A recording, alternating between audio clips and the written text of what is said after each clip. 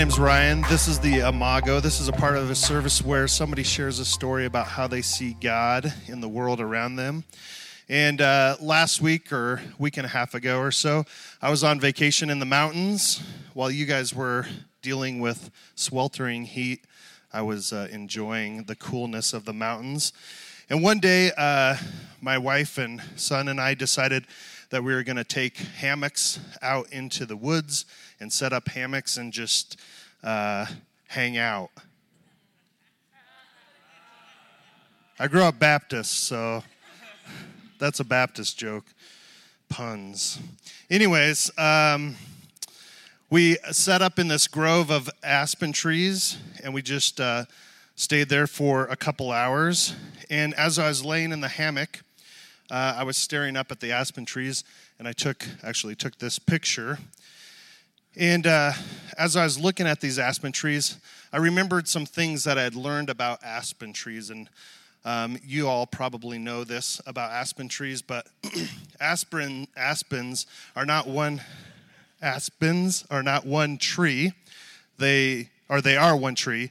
They're not a group of individual trees. The roots go out and they shoot up these little saplings, and they grow up into trees. And so when you look at a grove of aspens, you're seeing one organism. And they get pretty big.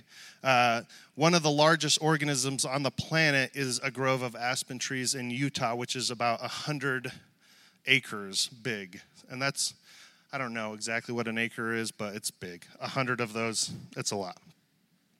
So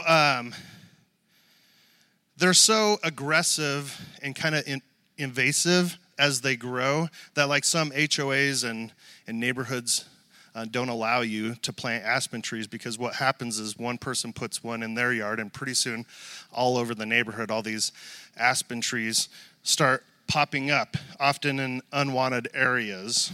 And so when I'm laying in my hammock and I'm looking at these trees, I started thinking about you.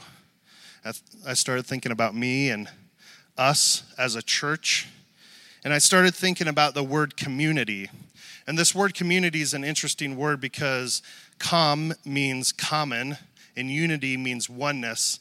And I started thinking about whether we have a common oneness, whether we experience community or not, and how much we crave and starve for community, and sometimes it's lacking in our lives. But I believe that God created us to live in community and to have community with one another. And a thing about aspen trees is they want community as well. They want to be surrounded by other aspen trees.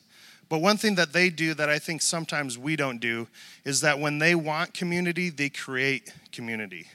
They begin to pop up little aspen trees all over the place to create that community. And when I was lying there in that hammock and looking at these trees, another thing came to mind. As a community, these trees are much safer and much more healthy when they're together. Because just 100 yards away from this aspen grove that we were laying in is a beaver dam. And beavers love aspens. And these aspen trees, as they grow, and they grow in community, they're safer from the beavers. Because when the beavers come over and they start eating off of one tree, that tree doesn't die. It's protected by all the other trees, that it can be restored from, whatever happens to them from the beaver. And it reminded me of another word, another calm word, and that word is compassion. And that word means calm, again, common, and then passion means suffering, like in the Passion of the Christ. And so we get this common suffering. And so when one person in our community is hurting or being attacked or going through something, then we can all carry that burden together. Are you lacking in community? Then you have an opportunity to create that community. And if you're suffering, then you have an opportunity to find community. So I pray and I hope that this church will be a church that has community and has compassion. And that's how I saw the church in a grove of aspen trees.